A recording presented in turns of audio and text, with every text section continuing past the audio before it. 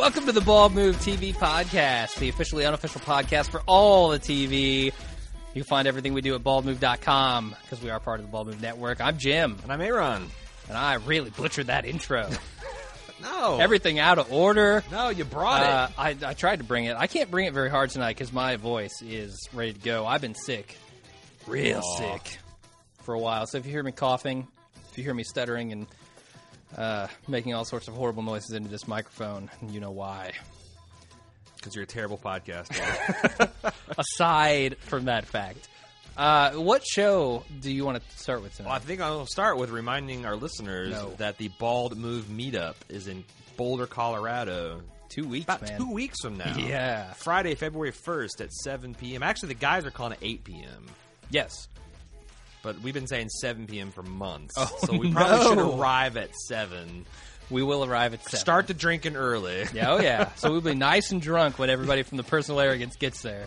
It's at the Avery Brewing Company. You can find out more information at averybrewing.com. And I've got on good authority that I've got good beer. I'm rocking out to this song. I am This too. is such a good song. It is. It's Riot Rhythm by Sleigh Bells, which Cool. I was introduced to on the Girls TV show that we'll be talking about here in a bit. Save it for the show notes. I would say let's start with Downton Abbey. Okay, let's do that. So I'm going to approach this a little differently than we approach our other shows because we don't have a whole lot of time. We're talking about a lot of shows in this podcast. So what I'm going to do is I'm going to run down kind of the storylines, the threads, the plot threads moving through this episode, and we'll talk about each one. Let's talk about it just in general. Okay. Because you just caught up to Downton. I did. I watched a shitload of television over the last week.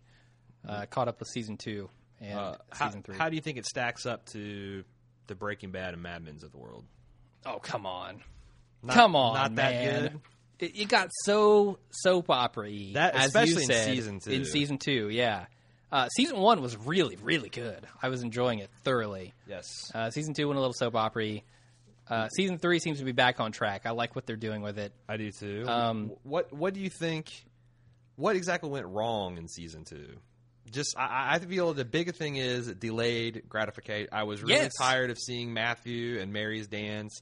I was really tired of Bates and Anna's bullshit by that time. It's Bates and Anna's storyline is still the least favorite part. When you were trying to take a stack of shirts and pull the drama out of that, it's rough. That's what I'm saying. No, so it's exactly right. You're exactly right. They milked these things, these plot threads that have been going on for too long. Mm-hmm. I'm trying to think of a specific example.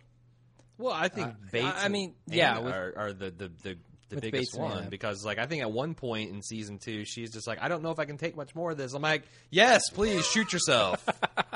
Can we get some definitive direction that this thing's going? So I think there were actually a couple of fuck ups throughout season 1 and 2. Season Lord Grantham's weird affair with the maid. Yes, was that in season 1 or 2? That was season 2. That was season 2, Soapy. and still like not resolved. I mean, she left, Right. but nothing ever came of it. Like that's the thing. If you're going to do something like that, you need to pay it off. Yeah. And they didn't. The other thing was in season 1. I forget what I was going to say now. You totally derailed me here. I don't know. Well, anyway, that's season 1, season 2. Yeah. We're not talking about season 3. We had the first episode was actually a 2-parter, episodes 1 and 2, and then we just got done with episode 3. And conveniently enough, for our podcast purposes, we basically began and ended 2 different arcs there. And I'm stealing your thunder. Go ahead. So one of the arcs you're talking about is Edith's wedding, right? Yes, With the old dude. Her courtship with Can't remember his name. Sir Anthony. Sir Anthony, yeah. Sir Anthony, as they like to pronounce it, I think. Right. Who am I the only one that doesn't see a problem with this? No, you are not, because I don't either. First of all, Edith is not that bad. She was kind of a real bitch in season 1 and kind of jealous, but they're She calling was a huge her bitch. the ugly sister. She's pretty ugly. Is she? 'Cause I think so. I find her at least moderately attractive. She's rich and she's noble. You can't. And again, it's like she was perfectly content to run off with the farmer neighbor. Yeah. I mean, like, it's not like she has got high standards, okay? That's they true. They can't marry her off. You would think that they would just want to marry her off. The hot young one ran off with the Irish revolutionary, for God's sakes. See, okay. So, first of all, let me calibrate my statement on saying that Edith is not hot. Okay. Because her sisters, by comparison, are incredibly hot. Mary, I think, is the second hottest. Yes. And I think the young one's Sybil. But most people don't agree with that. Most people think that Mary is by far the hottest. I disagree. She's got... well, the other thing is, like, because, you know, we shouted them out last week. We're going to shout them out this week. Up Yours Downstairs was talking about how her wedding dress was awesome. I thought that wedding dress... Edith's wedding dress? No. Mary's. Mary's. From the episode 2, where she actually got married. She came downstairs. I thought her wedding dress was really shitty and gross looking, and like I thought Edith's was better. It looks like remember the bride story in Scary Stories to Tell in the Dark? You're losing man points here, but yes, okay. No, for talking about. Oh, I loved her wedding dress. It was so beautiful. No, I didn't. I didn't. I know. Fair enough. It looked like something a 5-year-old would wear pretending to be a bride. I didn't get it. I didn't like it at all. I actually thought Edith out wedding dressed. Yeah. Mary by a damn sight. And I'm the same way. I don't know if I think... Well, obviously Mary's better looking than Edith. She out-uglies her by a nose. Yeah. That's for sure. Yeah. I mean, and Sybil just, like, lives them all in the dust as far as I'm concerned. Oh, easily. Yeah. She's stunning. Yeah, absolutely. That is not the point that I was trying to make. Okay. I just wanted to qualify my statement on Edith. Okay. I do not remember the point that I was trying to make. We're trying to think. I don't see any problem with her dating Sir Anthony. Yeah, or marrying him. That was a big thing in season 1, right? Like everybody was saying, "Oh, you're kind of ugly. You don't really have any attractive features, so you're going to be a spinster." Right. And now they've turned her into a spinster. Congratulations, parents. Yeah. Congratulations, Sir Anthony. And the fact, like, I don't see, like, I kind of feel like this is going to irreparably damage her relationship with her father and her grandmother because the Dowager Countess was right up there saying, "No, let it happen. You know this has to happen in the charade." It's just terrible. Plus, like, I feel like once you're at the altar, you got to go through with it. And it was, right? and the whole time because I got this twitch like, oh God, she's so happy and everybody's so supportive. Please do not fucking. I thought number one, he's going to die.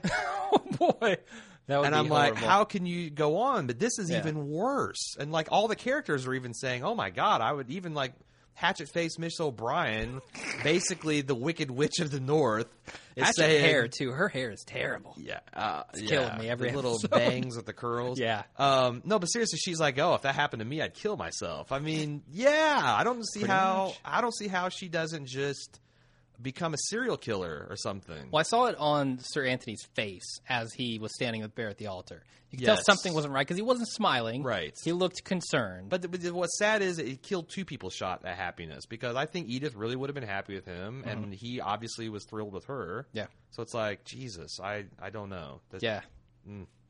So we'll see what but happens. That was with a nice Edith. little conclusion. I thought that was going to be. It could have been in a season-long arc. Another one is Lord Grantham fucking losing his vast fortune. Okay, that's exactly where I was about to go. I want to do a little ethics test here with you.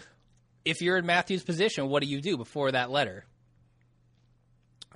Well, I don't know what the alternative was. The alternative is to save your new wife's estate. And her future. But he's kind of got a point. That's really a vanity project. And that's one of the biggest... Downton Place is not that bad. No kidding. Everybody's like, won't it be ever so cramped? I'm like, fuck you, we'll only have 8 servants. Yes, right. Like, man, it must be really rough. But that's kind of... I wonder if Julian Fellows is deliberately showing kind of how... Oh, certainly. How tone deaf, because he's obviously, I think, is very nostalgic for this period, but he's also, I think he consistently portrays Lord Grantham as being an idiot. See, I don't know about that because I'm not sure if that's just like him showing the accepted behavior then. I mean, he's got a definitely strong moral center, but he does a lot of dumb things. And, losing your wife's eggs fortune. in one basket. Oh, my God, it was so stupid. Yeah. So it's like, I actually got put off by Mary, being such a bitch about what Matthew's going to do with his money. and refusing to save the family. Because then when I saw where they were moving to, I'm like, really? Yeah. For fucking real? Uh-huh. Yeah, I don't know. And the thing is I thought sure that this was going to be the season 3 version of the Entail. That like I didn't really care about that was the hook for season 1. I was all about the relationships and the machination and drama of that. But it's like, oh, so this is going to be this. I have no idea what they're going to go next with the series. Yeah, it seems like a lot of those loose ends that could have drawn out the entire season are gone now. Please God, don't make this a mystery theater production with Bates and Anna. I can't stand that. I don't know if I can take it. All right. Favorite part. So let's of talk series. about them. That's one of the other threads going on is Bates in prison and Anna's quest to free him. Why do you want to talk about this? Because it's part of the show. Let me ask you this. Is it possible that Bates really killed his ex-wife? Yes, I'm starting to think like that might be where the show's going. If he is, he's a really good liar. Do you think? Because the thing is, like when he snatched that dude up by the collar, and I think like he has to do that. It's in his contract. He has to do that once a season. Snatch a fool up by the collar and pin him against the wall. Thomas in season 1. That's his move, right? And doesn't he do it in season? Like I think he might have. Oh yeah, he grabs his wife, the Countess. Slaps her. No. But no, I just feel like he has shown that maybe he is possible. It is possible that he'd kill somebody. I don't know. I mean, and his ex kind of deserved it. She's a loathsome person. That's who he snatches up in season 2, right? I think his so. Ex, yeah. He gets a little man hands with her. Yeah, he does. She totally deserves whatever came to her. Obviously, death. Yeah, hopefully, you guys have listened to me enough to know that I'm not a misogynist. But this woman needed to die. I said the same thing about Thomas in season 1. Yes, he's just an ass and he needs to be dropped on his head. To need to die. Yeah. So that's another thread. We won't talk too much about Bates in prison. Although I do have one question. Why did the guy warn him in the courtyard about the thing in his bunk that was planted there? I don't know because I hope they address that next episode or very soon because that's kind of mysterious. Right. It's funny because I'm watching Oz. In my extracurricular activity. How does this stack up? That's the thing is like I keep on expecting like Bates is going to make someone his prag or there's going to be like a kilo of heroin in someone's bunk and someone's going to get shivved. It's really warping my perception of these views. But yeah. Okay, well let's go to Thomas versus O'Brien. Oh, it's on like Donkey Kong now as of this episode. Oh, I just remembered the other thing. Okay, with Thomas and O'Brien, they have a lot of chances in this show, in my opinion, to really fuck things up. Mm-hmm. And I'm talking about the writers, not the characters here. Yes, they definitely are walking the high wire. So they introduce these issues that can easily be cleared up just by people speaking to each other. Sure. And this is the case where they actually did clear it up, and I'm glad that they did. They didn't fuck this one up. But I almost think it's because Mosley is so weak. Yes, they played it a little bit on his character. Like if Mosley was Bates, he would have taken O'Brien's hate on the chin. Or there's also the thing where he could have just said, "Hey, Thomas did this," like with the shirts or not the shirts. And he didn't. And he didn't. He was just too flabbergasted that people are mad at me. Right. Yeah. So I think one thing that they did fuck up in season 1 is Mrs. Padmore's blindness. Yeah.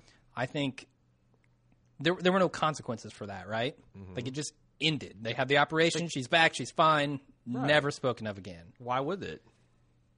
Because to be emotionally impactful, it has to have some consequence to her, right?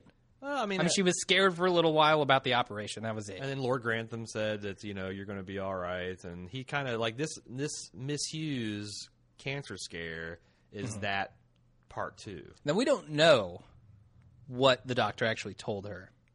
Well, that's true. It was never shown, and I could see Miss O'Brien, or sorry, not Miss Bryan. What is her name? Hughes. Yeah, Miss Hughes. I could see her being too proud, or just not wanting people to know that she's sick. I think that's correct, but the scene at the end, which is one of the best scenes in the show, of Carson, like he's singing away, like the weight of the world is off of him. Yeah, and her reaction to him seeing that, like I think her reaction would have been different if she had told a lie. Yeah, what a great scene. You're right. Yeah, it was a great scene. But also, I got to put. So we're talking about the Thomas and O'Brien war. Yeah. Let's lay odds on that. Who's winning? Oh, man. Because my money's on O'Brien. And mine is, too, just because I don't want to see Thomas win. That, and I just think that when, she fucking killed an unborn child. Like Fair enough. There is not, she's got a gear that is way lower than I think Thomas. It's not that he's not capable. It just wouldn't occur to him to do something like that. Yeah. Because he's got, I don't know. She's just. Also, that kind of makes me feel a little shameful for rooting for her because she has done way worse things than Thomas. I can't. Thomas is the schoolyard bully that, certainly, is going to accidentally get pulverized by an MMA brawler. All right. So, what's the guy, Chuck the Iceman? It's like he stepped on his toes. The schoolyard, the junior high punk. And he's going to get his face rearranged. Yeah, that's Thomas in this. Yeah, hopefully by Mr. Bates. That's who I want to see do it. Right. I also like Lord Grantham's protestations that he doesn't want to be known as the Grantham who lost or the ruined Downton Abbey. I'm like, too late, dude. You fucking lost an entire fortune, just like your father. But nobody knows that. I know, but he's like, I don't want to be known as. It's like, well, you already are, and Matthew bailing you out hasn't changed that. Yeah, so you got to wonder why he would give Matthew half of his estate if it weren't for his failure, Yeah, right. Like, people are going to put two and two together, I think. I will say that manly handshake was about as bro as it gets in 1920s England, right? Yeah, That is as bro as you can get. Definitely. The final story thread here is what I'm calling slut, who cares? It's that bastard's mother. I don't give a shit about this plot line. And I hate Cousin Violet. And can I say... Cousin Violet? Probably... Who's the Matthew's mother? I get confused. It's not Violet. Violet's the dowager countess. Yeah, the countess, yeah. I don't know her name. I don't either. I can't stand her. She seems like she's got Asperger's or something. She doesn't understand social grace. I think she's there to disrupt the social grace. Because if someone wasn't there to talk shit, like her, or, Lord Grantham, or, sorry, not Lord Grantham, Lady Grantham's mother, then, yeah, they just sit around the table drinking tea all day. Right. Are we going to see Shirley MacLaine some more? Because I quite enjoyed her character. Who is she? She is... the Lady Grantham's mother? Yes. I don't know her name. The American. Yeah. Yeah, she's a lot of fun in that situation, suggesting the indoor picnic inside Downton Which actually kind of saved the evening, strangely enough. Yeah, definitely. So, the most annoying thing in this show, excuse me 1 second, is Slutface, I don't know her name, about to speak what is on her mind and running out of the room. Twice now. Yes.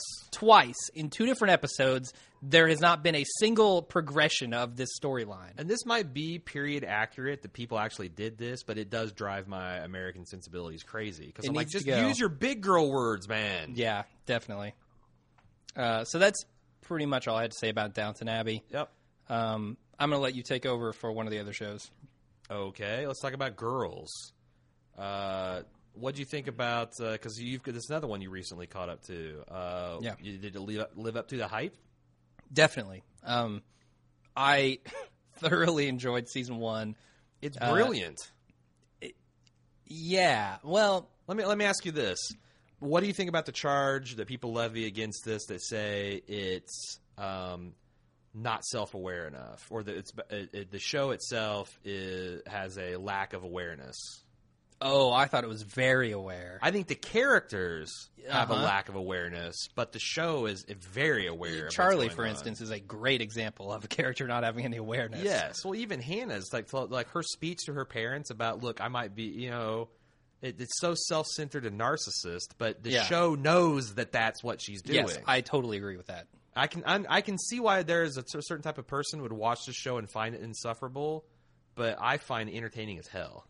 I just think it's a natural floundering of people, young kids trying to find themselves. Right. Figure out who they are and what they want. Yes. And I completely identify with it. Like, I know people that do these things. I've been the person that's done some of these things. I've been on the receiving. It's funny to see it from, because it's mostly female angle, right? Sure. And like to see situations I've seen on the other side of the looking glass. But it's like I've known guys like Charlie. I've known guys like Adam. I've been guys like Charlie. I have never known a guy like Adam. Really? Ever. Never. I mean, that guy is crazy. Yeah. But I have to say, his bluntness is just hilarious. He reminds me a lot of my old buddy Ace Jace. Oh, really? Yeah. Okay. Yeah. I mean, it's very much that. Yeah. But I the thing is, in the beginning of the season, I thought he was a complete boorish ass. Hannah should leave him. By the end of the first season, I'm thinking this guy's actually a pretty stand-up dude. Yeah. I thought they were really good together. And I'm flabbergasted that Hannah has just she got bored with him as soon as she got him. Well, she's like, come on, man. She fell for the start of Community. What can you do? Danny Glover is a cool guy. Yes, but the thing is she's wanting to do everything. I'm sorry, not Danny Glover. Donald Glover. Oh, jeez. Donnie Glover. Yeah, they're not even related. Are you sure? Positive. No, but I feel like it's she's one of the most frustrating characters on the show because she is completely oblivious about, she thinks it's I'm going to do everything opposite, and I'm going to set up all these weird rules like you can't say the word love and all this other stuff. But then by the end of the episode, she's thrown that out the window and she's back to being this dude's booty call. Yeah. No, I mean, it's good stuff there, especially their relationship is one of the main things that I like. Some of the other relationships I am not into. Shoshana. I love Shoshana. Drives me fucking crazy. You don't like Shoshana? No, I hate her. Oh, God, I love her. I could never date her or be her friend. Of course. But I think she's awesome. What do you So mean, of course? you just like watching her? Yeah, oh, yeah. When the funniest thing by far last season was her coked up. Okay. That was pretty funny where she's running around and she turns up pantsless. Yes. And kicks the guy in the shit dick. That she says, and I think it was great putting her with, who's the, Jessa? Yeah. Jess. The French girl? Or I British, guess, whatever. British, yeah. The worldly one. I thought pairing them up was a perfect, kind of sweet and sour, sweet and salty. It's they really balance each other out. I don't know how that'll work outside that. I think... Or wait, are you talking about Marnie moving in with her? No. I'm talking about last season. They paired her up with Jess. Okay, yeah. I also think that I'm kind of... Shoot, I forgot. Oh, that's the one sour note of season 1 is that Jess marrying the Wall Street douchebag came out of nowhere. So I think that's going to blow up. Well, of course it will. Very soon. Next episode is my money. Really? Yeah, done. Interesting. I just don't understand why she did that. She's very impulsive. Yeah, man. impulsive, but she also seemed very afraid of that kind of commitment. Well, it was a discussion she had with the mother of the kids who she was babysitting, right? That mom basically told her, you have no idea what you're doing with your life. You're scared. Oh. And that's when she went, oh my God, I'm going to go marry this guy. I kind of feel like that weakened her character because I feel like Jess, if she was portrayed in season 1, would have been like, yeah, fuck that dried up old biddy. She's just bitter about the choices she made in her life. Yeah, But you actually think that actually connected and hit her. I do, yeah. It was just the way they played that scene. But I actually thought that Jessa was the normal one of season 1. I thought, really? Okay, she was a little crazy, she had her head screwed on the best. Most grounded, knew who she was. Yeah. Yeah. And they've kind of flipped that a little bit a lot of it, with her marrying Chris O'Dowd. I don't know his real name or his name in the show. I don't either. Hell, she doesn't know where he lives. Why do I have to know what his name is? There you go. So this episode, it's interesting because a lot of people on Facebook said that this show was very dark. I still find it hilarious, and the dark aspect was Marnie being humiliated 3 or 4 different times. Yeah. But I don't have any sympathy for Marnie because she used Charlie. Yep.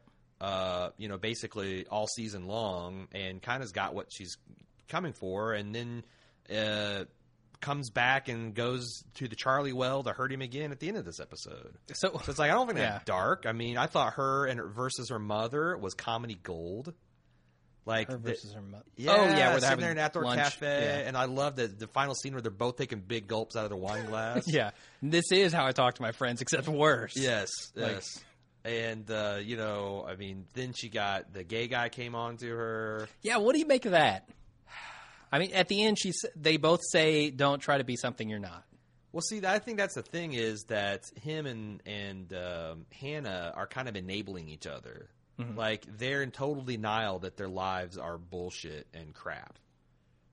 You know, like Hannah thinks like, oh, I've gotten over this relationship, and now I'm fucking a black dude, and I got these sophisticated rules, and I've got this awesome, cool gay roommate, and I'm like basically living Will and Grace, and he's like the same thing, like, oh, we're the best roommates, and we're cuddling together. But, you know, he's like some older gay man sugar daddy that he thinks is a bore, and obviously he's not attracted to at all. No, it's the other way around. He's not the sugar daddy. He's the sugar daddy. Okay, with double E. Yeah, double E. Yeah. The sugar child, I guess you'd call that. The gold digger. Sure. But it's like, yeah, it's, you know, I mean, I forget what the question you're asking. I just said, what do you make of that scene? Like, why did he come on to Marnie like that? So I feel like that he had that disappointing experience, and also him and Hannah have this underlying kind of edge to the relationship. They're still angry about the relationship they had before.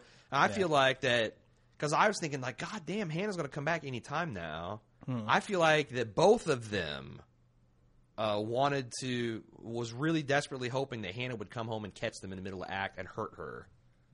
Because that's the whole relationship. Like, you know, Marnie's like, "Are we cool?" And Hannah's like, "Oh yeah, we're cool," but they're not cool. No. So I mean, you could tell by the scene in the bar where he told her, it just flattened her. It crushed her. Right, Hannah. But I think what's the gay guy's name? Is it George? It starts with an E.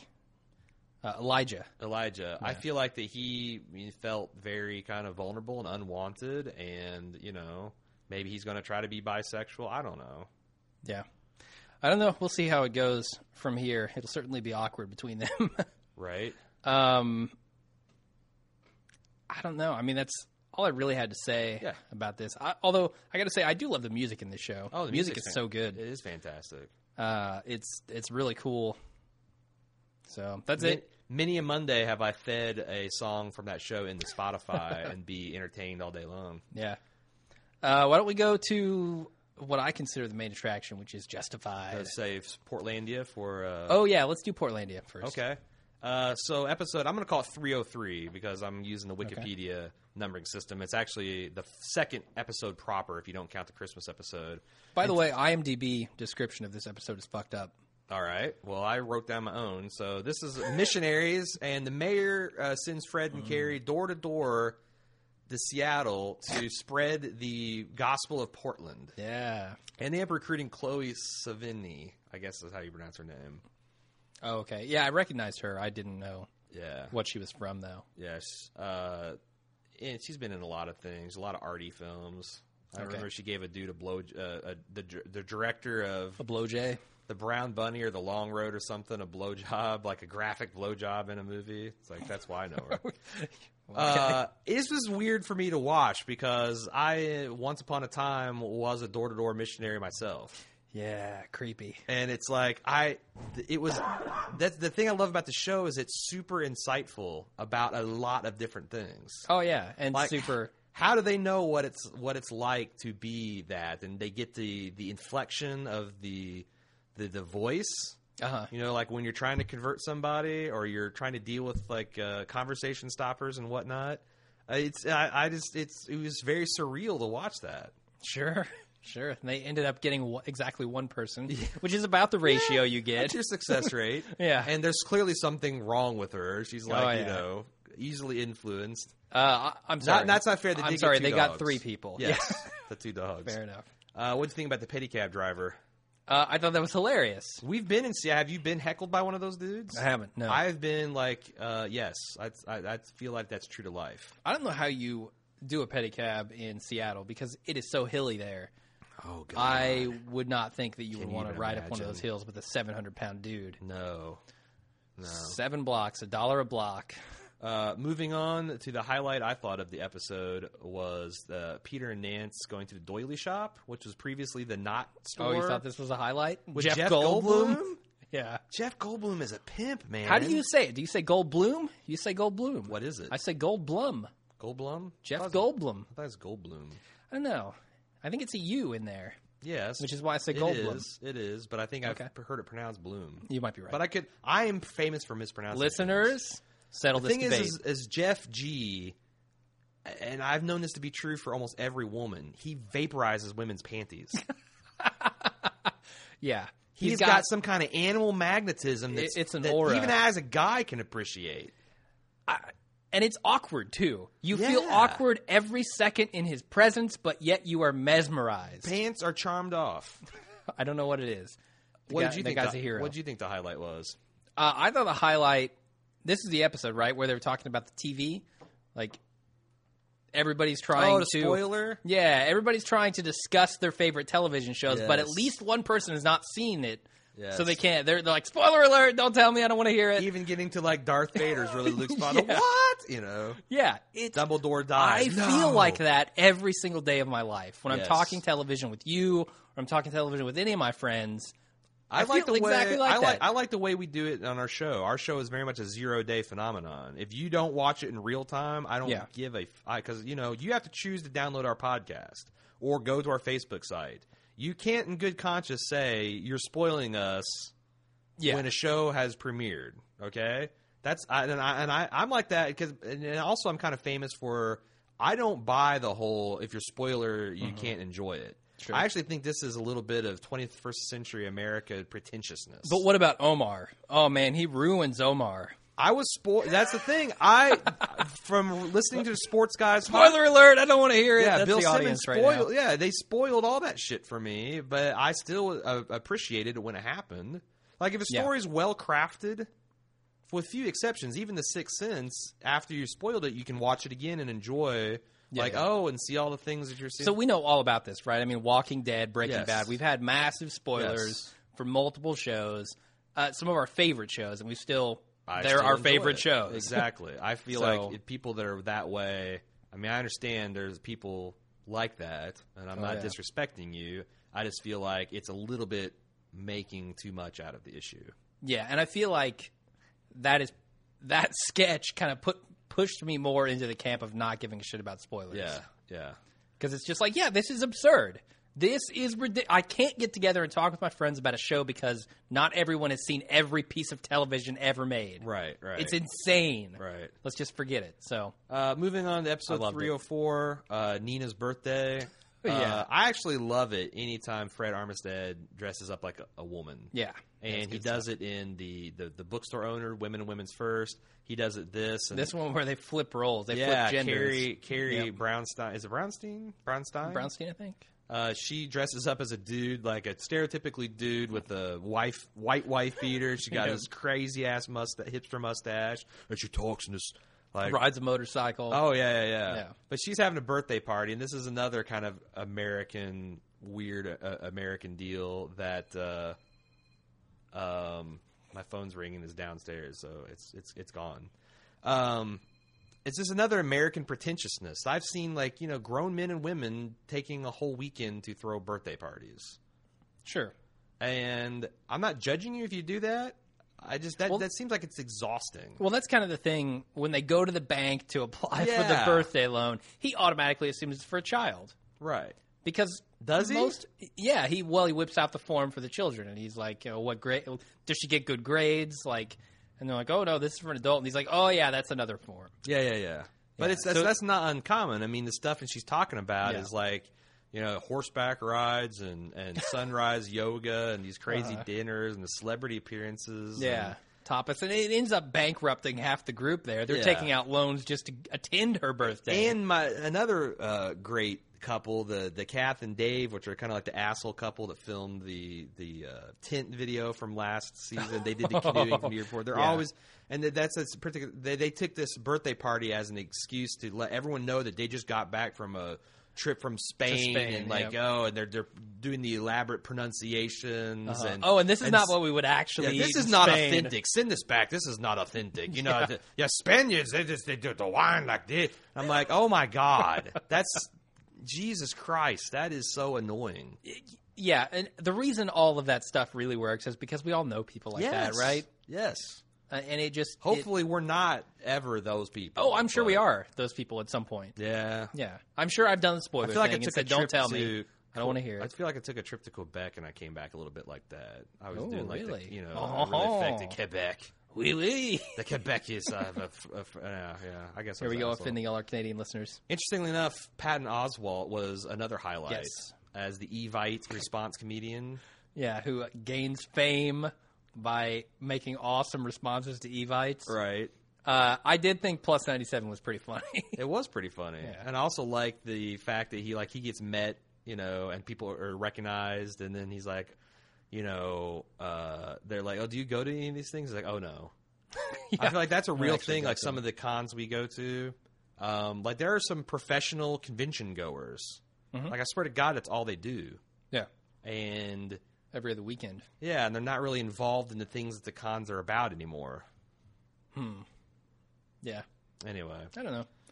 I'm trying to think if there's anything else I thought was funny in there. We probably won't revisit Portlandia for a couple of weeks. We'll let them build up, Yeah, like we've always said, it's hard to cover a comedy. It is. I think Archer's going to be the same way. We just end up saying, "Oh, this was funny." Speaking of Archer, did you hear Sepinwall and Feinberg's podcast this week? They said the first 6 minutes of Archer, this episode comes out tonight on 10 o'clock, January 17th, is the funniest Archer's ever been.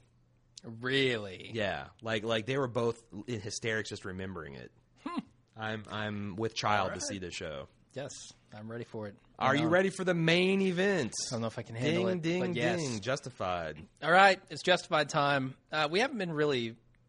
I don't think I mentioned what episode of Downton Abbey we covered, but Justified 402 is what we're covering now, called Where's Waldo? We did 303 of Downton Abbey. Yes, we did. Before we get started, I want to recommend everyone, whether you hate Chris Hardwick or love him, he's got a podcast called The Nerdist, and he did an awesome interview with Timothy Oliphant a couple weeks back, and I noticed it on my feed, listened to it. They don't talk about Justified hardly at all. They talk about Deadwood a decent amount, but Timothy is just super entertaining. I feel like he is not stretching at all to play Raylan. Oh, no. He is that guy. He is just that smooth. He is just that funny. He actually came on to the podcast and Raylan Hardwick. Yeah. He was like, kind of down-putting the show and making it seem like, and making fun of his other friends' projects. Hardwick had a gun and he just talked it right out of his hands. Mm-hmm. So, it's really fantastic. If you're an Oliphant fan, check it out. It is. Continue, sir. So the storylines in 402 of Justified. It starts off with Raylan and this blonde girl. I don't remember her name. Lindsay. And her husband, which we find out much, much later at the very end that it is her husband. I don't like this girl. I don't like her. And I remembered why from season 3. Her freaking voice. She sounds like a 4-year-old girl. Yeah. She's pouty. I don't like anything about her. Her face? Her face is not bad. I don't care. Man. She looks like a low rent, like 3/4 of the catalog through Frederick's a Hollywood girl. Oh, God. I just don't like her. And unless they pull something out of their hat here, she's not there for a real reason. I mean, they're going to have to really do something interesting with her husband this time. I'm just saying that, because we always talked about how this show really nails female characters. Like Ava Strong, she's still interesting. Winona actually held her own against Raylan, the season 2 mining company executive. Yep. Obviously Mags. Mags, of course. Mags. Even this fucked up family chick. I forget what the Truth family. The Truth family. Yeah. She was kind of awesome. And did you know something else I got on the Sepinwall show is that she was one of the ones considered to play Mags Bennett. Oh, really? Yeah, and Margot Martinsdale, I think, or Martingale, beat her out. But I actually think she would have been a very interesting Mags as well. Sure. Anyway, this Lindsay chick doesn't hold a fucking candle in the wind to any of those people. No, not at all. I mean, even Winona, who's no longer around. Right. She was fantastic. I don't like this girl at all. I don't think she holds her own with the witty Raylan banner, too. No. Well, no one does, to be fair. No, but seriously, how hard is it to not come across as charming when you're trading sexy talk with Timothy Olyphant? I wouldn't know. I'm just saying, honestly. It just seems like you'd have to work. I mean, everybody that he's on screen with kinds of shines, and she doesn't. She shines like a wet turd. Fair enough. So, I don't know. I'm interested to see where they go with her husband. That angle has not really developed enough to really speak about it. Okay. Other than he's a fighter, and he challenged Raylan right up at the beginning. Right. So that's going to come to a head, right? At Probably. some point, they're going to fight. He's going to get the best of Raylan. Unless Raylan has a gun. Yeah, which is entirely likely. It's likely, but I don't know that he'll... I don't feel like the opportunity will be presented immediately for him to just take this guy out. Okay. I think he's going to have to get the beat down. Fair enough. But if he's the big bad for this season, fuck me. No, he's not the big bad. Wynn Duffy might be the big bad. The return of the Duffy. With a haircut and everything. He's looking... scary. Dude, him without facial hair is like borderline demonic. Like there's something alien and wrong about his face. It's the eyebrows or the lack thereof. Yeah. It's weird. And he also has these like weird skin horns at the corners of his mouth that looks like a mustache should be there, but it's not. Well, that's how his eyebrows are too. Yeah. Yeah. They're like kind of like it's like he has faux hair on his face. It's not real. Like the warts on the side of a toad's head? That's what he has for eyebrows. And it's really disturbing. It's intimidating. It is intimidating. Hell yeah, it is. But yeah, I can't wait to see what develops here with Wynn Duffy because Boyd is scared shitless of this guy. He has made a full... rehabilitation from his time under the carpetbagger. Oh yeah, he's running the show now. Quarrel's scared the shit out of him. Yep, and now he is large and in charge, and it's a good look. Boyd is not crazy enough to scare the shit out of Duffy. No, in fact, I think Buffy, Wynn Duffy the Vampire Slayer. That's a T-shirt waiting to happen. Wynn not only turned the tables, he flipped the tables over on Boyd. That was awesome. And it happened right after Boyd went in and flipped the tables on the Preacher. Oh. After an amazing scene there. All right. I mean, let's talk about Boyd and the Preacher for a second. Oh, I kind of thought they were going to make us wait several episodes for this. But holy shit, what a good scene. Great scene. Like you said earlier to me, it's Preacher versus Preacher here. I mean, Boyd, we know, has been through all of this before. He can talk the talk. And the thing he can walk the walk. What you really appreciate, have you seen it? Have you done a rewatch yet? No. When you rewatch this, after you know that, he's like, the weak link is the sister.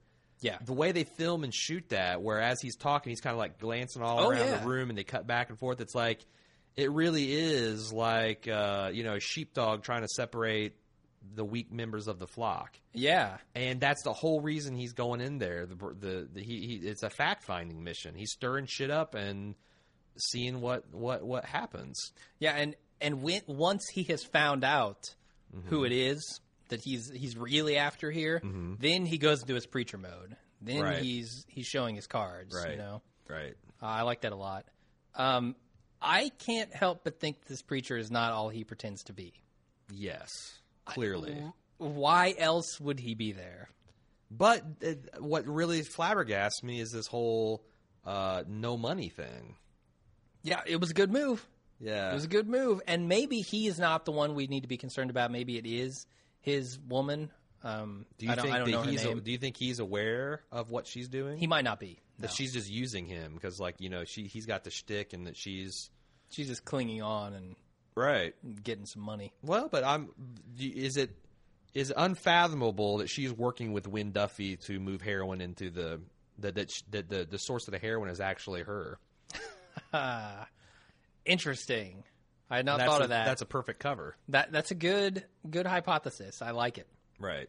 Because do you think Wynn was lying about not knowing that his dealer was down in Harlan? Surprisingly, no. I don't think he was lying. I felt like both of them were caught with their pants down because Boyd had no fucking clue that Arlo went ham on that prison trustee, and I don't think Wynn had any idea that what's his face that ate a gun was down there in Boyd's territory. So how did that guy get down there? That is a good question, and she may be the connection. So that's my little theory. Interesting. I like it. So we also know Art is retiring soon. I guess Because Patrick, this dude from another division, angling for his job from the city, is coming in. Yeah, looking Art, for holes. Art was on fire this episode. He is. That long soliloquy about how fucked up his Marshall branch is. Yeah, I like how White Marshall we got a is PSTD guy. Yeah, here. White Marshall's now been upgraded to Sniper Marshall. Black Marshall's still Black Marshall. Sure. I think I don't know anything. Although I did find out that she's left her husband. I guess. Yeah. We didn't know that, did we? No. Also, And then Raylan is Raylan. Raylan is certainly Raylan, and that was really funny. Him talking about all the dysfunction. Yeah. It's almost like a sitcom. And he had probably the best line with the Marshall. The stiffy. Marshall Stiffy. I thought it was hilarious. And boss don't drive. Boss don't drive. Words to live. Yeah, when he said like who's driving, he's like the boss don't Made drive. Raylan drive. Yeah. Anyway, what do you think about Boyd's relationship with Johnny? I feel like he's really pushing him too hard. In season 3, I thought it was up in the air too. Well, yeah. And then he showed that he's totally loyal to Boyd. So you think now it's coming around and Johnny's just getting tired of Boyd's shit? I think there's a little bit. I think Johnny's always been looking for an opportunity. Like, but if he the had right an opportunity came last along, season, didn't he? When? With Devil? You're talking about the one with Devil? I think Devil. I wouldn't follow Devil. That's what I'm anywhere, saying. yeah. Which opportunity are you talking about then? But Devil was going with Quarles, right? Yeah. So maybe he would have followed Quarles. Yeah, but again, Devil being the, I feel like Fair that's the downfall of Quarles when he went after. Although we kind of talked about the show, that was kind of a win-win proposition. He either gets him away from Boyd, which weakens his empire, or he kills him, which weakens his empire. So maybe not, but I don't know. I just feel like that Devil was a guy with a very limited skill set. All right, so what do you Johnny think is knew that. going on with Boyd now? Or I'm sorry, with Johnny now? I just feel like if Johnny had the right opportunity and the right muscle, he would certainly fuck Boyd. And he also, the other thing we learned about him last season, he's insanely jealous of Ava. Yeah. So Boyd riding Johnny hard, especially when Johnny's got good points, that even Ava says, like, look, I think kind of, maybe we should go down there. And with Boyd losing his hold on Harlan, I mean, He's never really had it consolidated since his dad and Mags died. There's been his power vacuum that he has somehow been unable to fill. He's been desperately trying, and he's gotten a certain One amount thing of or success. another. Right. But now it's crumbling once again. Right. Can't even keep his whores in line. Yeah. And that's another thing. I mean, do you think Ellie Mae's gone for good now? I think so. I think she's on the preacher side. I don't know. It was interesting seeing. That was one of the interesting things about the Boyd and preacher Johnny. I guess. Well, no, his name's not Johnny. What is? No, his I think name? it's Billy. Billy. Yeah. I feel like that she was watching like a tennis match. Who's right, who's right, who's right. Yeah. So I don't know, because this guy Boyd's going to stay in Harlan County unless this is his last season and die. And what is Ellie Mae going to do? I don't know. I mean, Ava gave her a pretty strict ultimatum there. I mean, it was, you don't come back tonight to work, you're done. You're never setting foot in this bar again. Maybe. So I think she's done there. Right. I also and the final thing, that Billy got a little Pulp Fiction-y. Some of the stuff he was quoting, like, oh boy, they will oppress my brother, and you will know. My name is the Lord. He got a little Pulp Fiction in his diction, a little Jules. Did he? Yeah, I thought so. It's towards the end. Who did? Boyd? No, Boyd was straight Southern Baptist preacher. Yeah. I thought Billy got a little Jules from Pulp Fiction quoting the bullshit Ezekiel verse or whatever that doesn't actually exist in the Bible. He doesn't seem like he has enough of an edge to pull off Jules. I don't know. But Boyd turns it on. I like that. Also want to shout out, because I bagged on Rose Colton, Bruce Colton, I guess. Who's that? Colton, the Shelby? No. The Iraqi war vet. That's the Boyd's new muscle. Yeah. I thought his scene interrogating that dealer and finding that was actually pretty cool. Punching him, knocking him back down every time he tries to stand up. Yeah, he still looks like a fat sack of shit Like, he's got the body of a 10-pound bag, a burlap sack full of potatoes. And he looks like he's wearing a bad wig. You have so many people who are going to come down on you at once who you've insulted this episode. And I mean, Edith is coming to get you from Downton. Whoa, I love Edith. I said she's hot. No. You said she looked like a sack of assholes. No, I didn't. No, I did not. Sure you did. I heard it. I thought Mary's dress looked like a sack of assholes. Okay, well, I'm going to agree with you here because I think this guy is not a really good actor either. No. I just felt like he was the guy on set who was not pulling his weight. Right. So or he might have been come like, after me if you want. Some key grip. They're like, you're rocking that flannel pretty hard. Stand in for one of these Harlan hillbillies. Hey, it's working. Yeah. We couldn't get the guy we wanted, so step in here. I did like to see the return of Sheriff Shelby. Yeah. Yeah, and his relationship with Boyd. Obviously, he thought it was over. They were done. I think he fucked up letting Boyd back in his life. Absolutely. Because I think if he'd have rolled tough on Boyd, Boyd would have left him alone. But now Boyd's going to be in his back pocket the whole time. That's the thing. He says, okay, I give you this file. We're done. And he's like, whatever you say, That's Shelby. what you said last season, you dumbass. Yep. Wow. So Boyd's going to come back to him again and again. Waldo Truth and Arlo. There's still a connection here. We learned a little bit more about Waldo Truth. We learned with the Drew Thompson's connection. That he's actually the guy who flew that plane. He did not drop out of the plane and kill himself. That was the Drew Thompson guy. Is it? I'm very unclear about the fine points of this plot. Oh, wait. No, I'm sorry. You're right. I think you got it reversed. I did reverse it. So Waldo Truth got was an art stabbed, connection, too, which was is stabbed cool. in his buttock. Mm-hmm. And so was the corpse they found thrown out of that plane. Mm-hmm. So, yes, Drew Thompson is somewhere living high on the hog, probably on heroin money. Well, and I wonder if Drew Thompson wasn't the guy we met in the very beginning of the episode. You know, the old guy who's like, I guess middle-aged guy who like saw the guy hit the ground. Saw the guy. He lived in the house. It happened right outside his house. You think that's him? See, I thought he was in the plane. Oh, really? See, again, I'm first. I'll probably get shit for this, but I really don't. I don't get so far what is going on. And yeah, well, I think they haven't has a unfolded connection. Mm-hmm. You know, so Arlo has a connection. Right. We don't know enough yet. Right. So interested to see where that goes, though.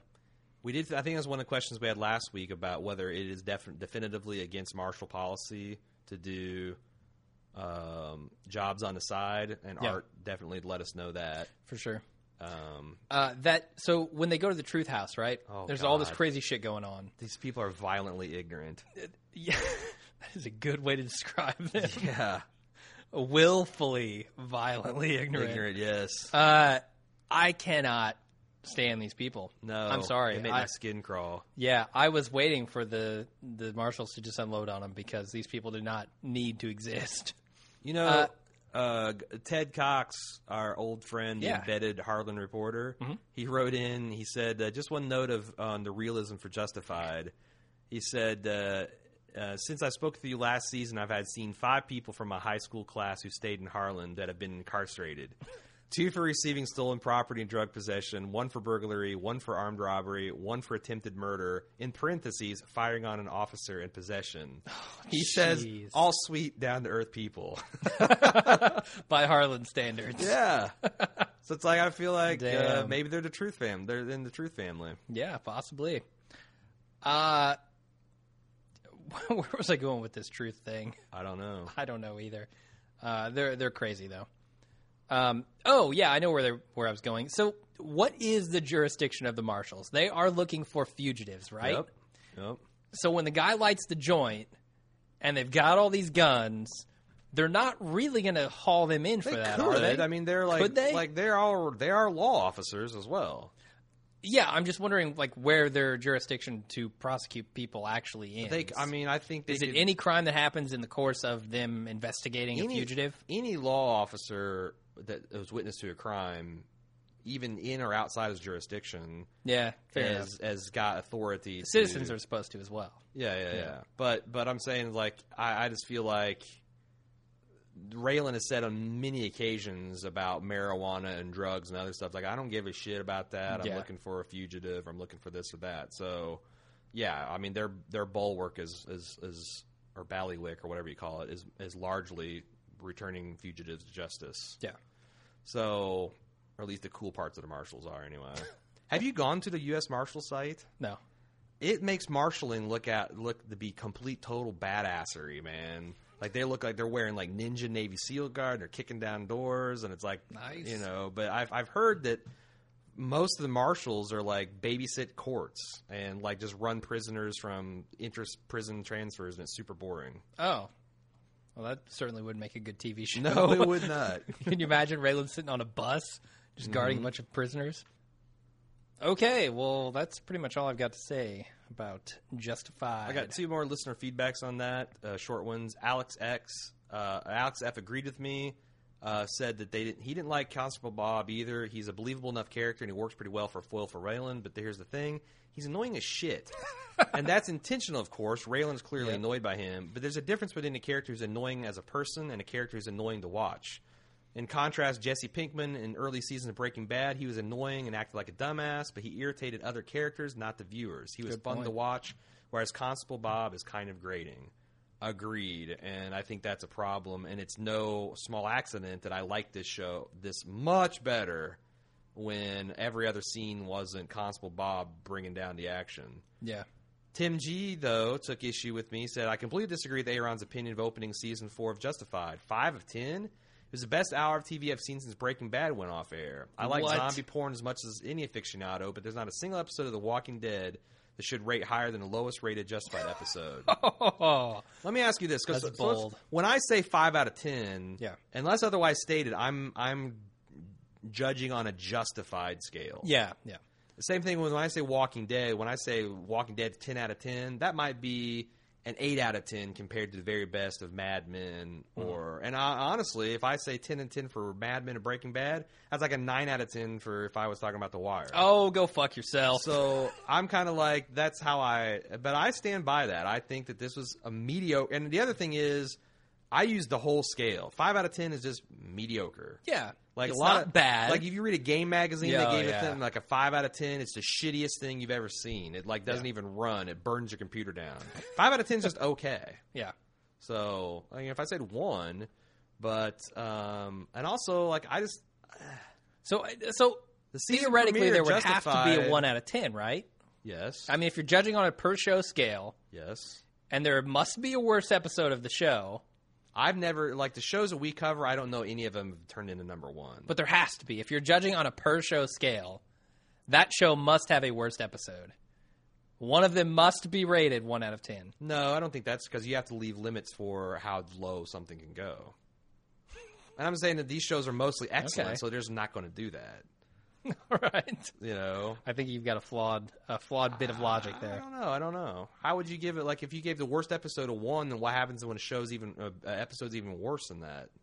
Yeah, well, that's the problem, right? Especially if you give something, it works on the opposite extreme too. A 10 out of 10. Right.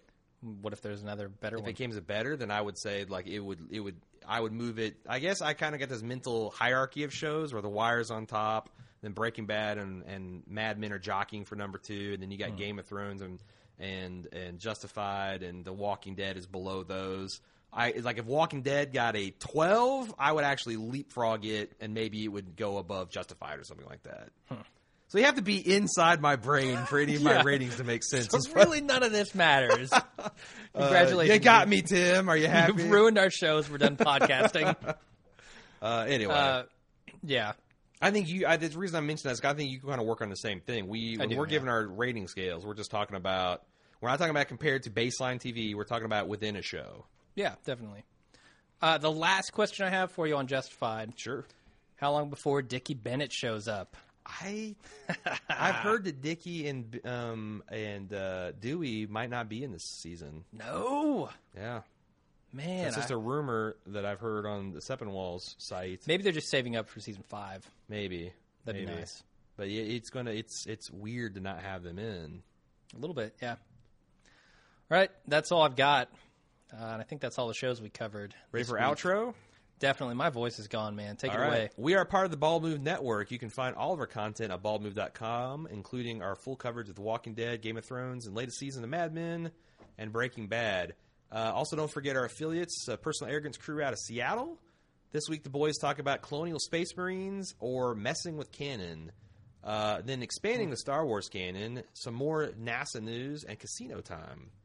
Meanwhile, our sister cast over at the Because Show, based in L.A., Geraldine takes the online Jeopardy test. Amy talks Money Matters, and I'm excited because I haven't listened to the show, but I read the show notes and some of the sites that they talk, like Mint.com. Yeah. Do you use that? I have, yeah. Mint is fucking fantastic for managing your money. It is. I'm actually it's scary. Using something now called You Need a Budget.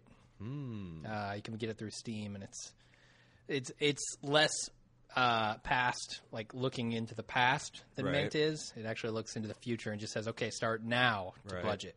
And also, it looks like she might be falling to the gospel of Dave Ramsey, which I honestly, if you're trying to get out of debt, you can do a lot worse than listening to Dave Ramsey's free radio show for inspiration. It's kind of like the biggest. It's like the Biggest Loser version for your pocketbook. Is he the guy with the crazy buttons and the noise makers who does stocks? No. He's a fucking idiot. Oh, that's Don't Jim Cramer. Never mind. He's a dumbass. Yeah. They also discuss books such as I Captured the Castle and Cosmopolis. Cosmopolis, yeah. Onomatopoepolis. You can send us feedback at tv@baldmove.com. Spoiler alert, all of our email addresses go to the same place. Don't ever say spoiler alert again. You can send it to Watching Dead or Breaking Bad or Breaking Good or The Brains, whatever the hell. But TV, that's the insider shortcut. Yep. TV@baldmove.com. You can like me on Facebook.com/baldmove. Follow Jim on Twitter.com/baldmove. Biggest way you can support us and help us out with this new show is rate us on iTunes. We just got our fucking link approved. Yep. So go in there, give us an appropriate amount of stars, say some nice words about us. We really appreciate that. It really jazzes us. You can also contribute to our bottom line by using our Amazon affiliate link at amazon.baldmove.com. It costs you nothing. If you're buying stuff on Amazon anyway, use the link. We get a tiny cut of Amazon profits. It's win-win. And finally, tell a friend. If you got some... I actually did this today. I overheard a guy at my office talking about Justified. I sidled up to him. You sent him to David Chin's podcast. I did. I said, you want to listen to quality Justified the talk, you go to David Chin's podcast. Then, if you want to hear us talk about some morons talking about just random TV bullshit, you try our podcast out. Sure. But anyway. Okay, that's it. all I got. All right. Well, thanks, everybody, for listening. I'll try to come back next week with a voice. Until then, I'm Jim. And I'm Aaron. See you next week.